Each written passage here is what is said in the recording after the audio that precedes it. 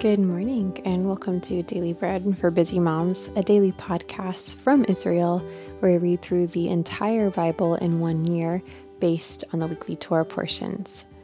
My name is Karen, and I am your reader today. Today's Thursday, June 9th, which is also the 10th of Sivan on the Hebrew calendar. This week our Torah portion is Naso, which means to take up, and today is the fifth reading from Numbers 5, chapter 5, verses 1 through 10. Before we begin our reading, let's take a moment to bless God and thank Him for His word. Blessed are you, Lord our God, King of the universe, who gives the Torah of truth and the good news of salvation to His people Israel and to all people through His Son, Yeshua the Messiah, our Master.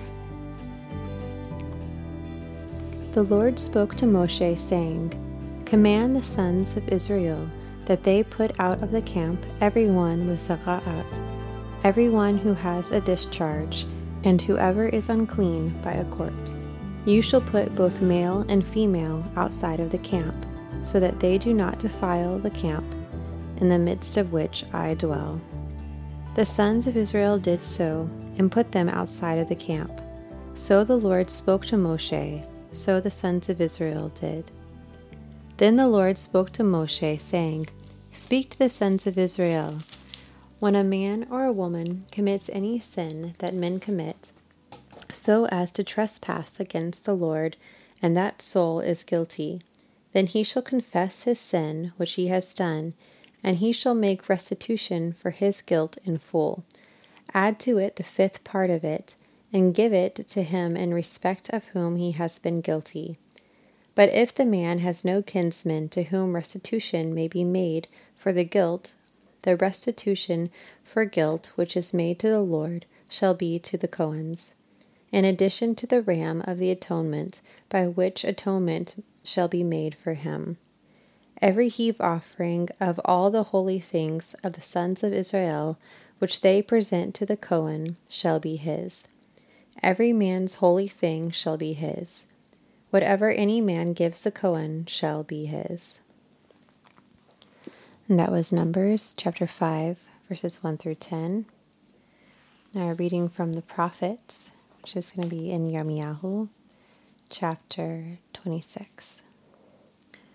In the beginning of the reign of Jehoiakim, the son of Yehoshiahu, king of Yehuda, this word came from the Lord, saying, This is what the Lord says. Stand in the court of the house of the Lord, and speak to all the cities of Yehuda, which come to worship in the house of the Lord, all the words that I command you to speak to them. Do not omit a word. It may be that they will listen, and every man will turn from his evil way, that I may relent from the evil which I intend to do to them because of the evil of their doings. And you shall tell them, This is what the Lord says. If you will not listen to me, to walk in my Torah, which I have set before you, to listen to the words of my servants, the prophets, whom I send to you, even rising up early and sending them, but you have not listened, then I will make this house like Shiloh, and I will make this city a curse to all the nations of the earth. So the Kohanim and the prophets and all the people heard Yirmiyahu speaking these words in the house of the Lord. Now it came to pass, when Yirmiyahu had finished speaking all that the Lord had commanded him to speak to all the people, that the Kohanim and the prophets and all the people seized him, saying, You shall surely die. Why have you prophesied in the name of the Lord, saying, This house will be like Shiloh, and this city will be desolate without inhabitants? And all the people were gathered around Yirmiyahu in the house of the Lord. When the princes of Yehuda heard these things, they came up from the king's house to the house of the Lord. They sat in the entry of the new gate of the house of the Lord, and the Kohanim and the prophets spoke to the princes and to all the people, saying, This man is worthy of death, for he has prophesied against this city, as you have heard with your ears. Then Yirmiyahu spoke to all the princes and to all the people, saying, The Lord sent me to prophesy against this house and against this city all the words that you have heard. Now therefore amend your ways and your doings, and obey the voice of the Lord your God. Then the Lord will relent from the evil that he has pronounced against you. But as for me, behold, I am in your hand. Do with me what is good and right in your eyes. Only know for certain that if you put me to death, you will bring innocent blood on yourselves, on this city, and on its inhabitants. For in truth the Lord has sent me to you to speak all these words in your ears. Then the princes and all the people said to the Kohanim and to the prophets, This man is not worthy of death, for he has spoken to us in the name of the Lord our God.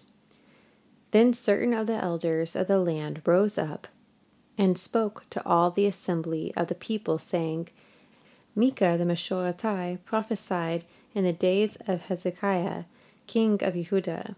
And he spoke to all the people of Yehudah, saying, This is what Adonai Sevaot says, Zion will be plowed as a field, and Yerushalayim will become heaps, and the mountain of the house as the high places of the forest. Did Hezekiah, king of Yehudah, and all Yehudah put him to death? Did he not fear the Lord and entreat the favor of the Lord, and the Lord relented of the disaster which he had pronounced against them? We would commit great evil against our own souls that way.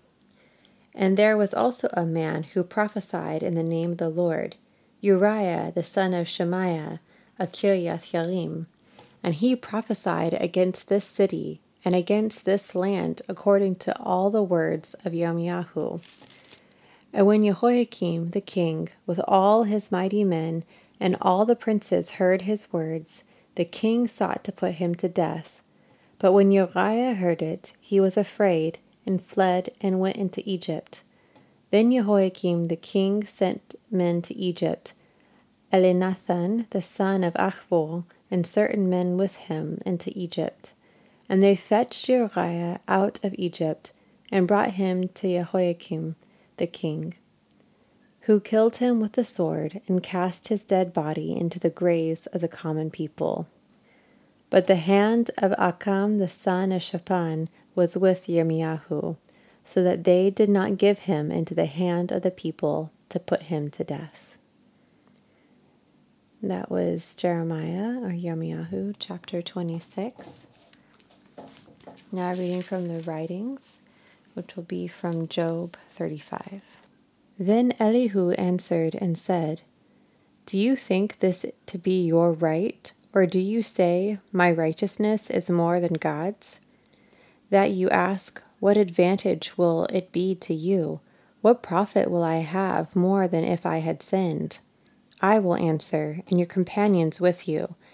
Gaze at the heavens, and see, and behold the clouds, which are higher than you.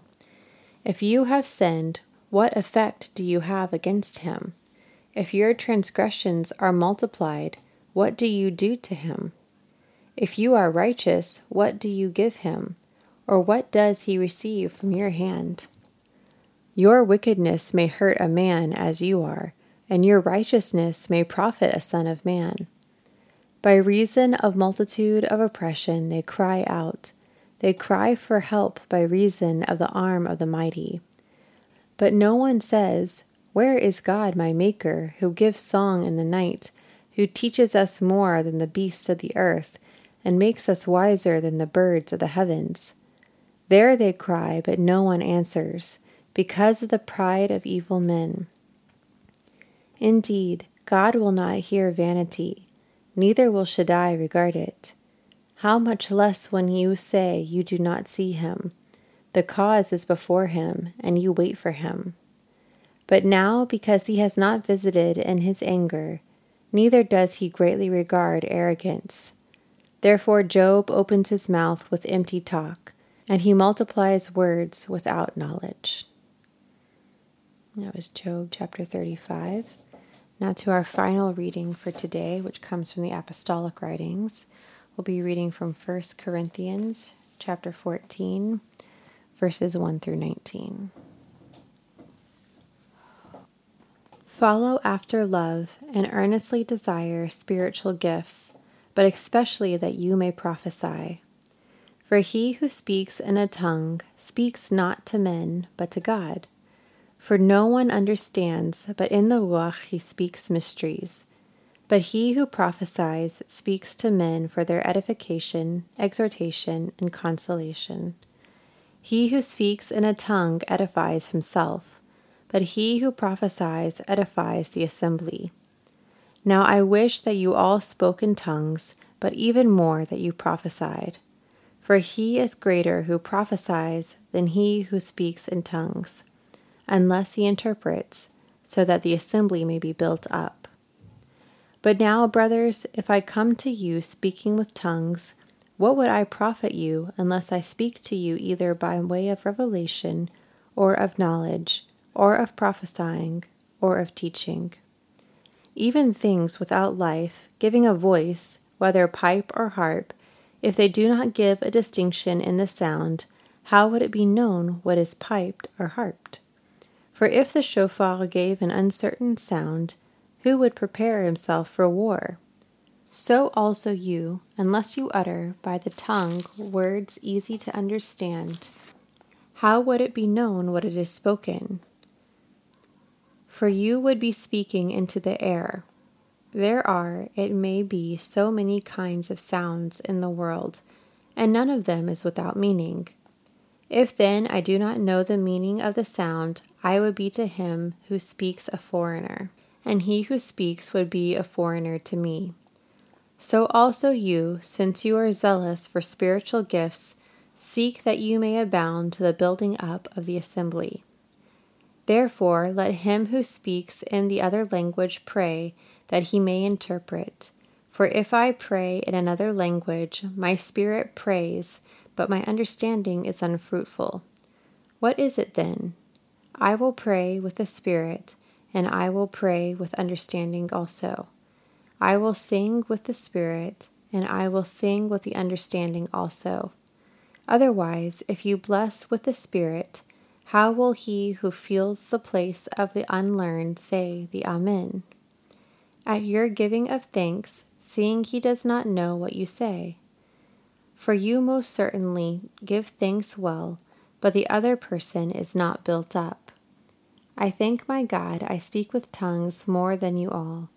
However, in the assembly, I would rather speak 5 words with my understanding, that I might instruct others also, than 10,000 words in another language.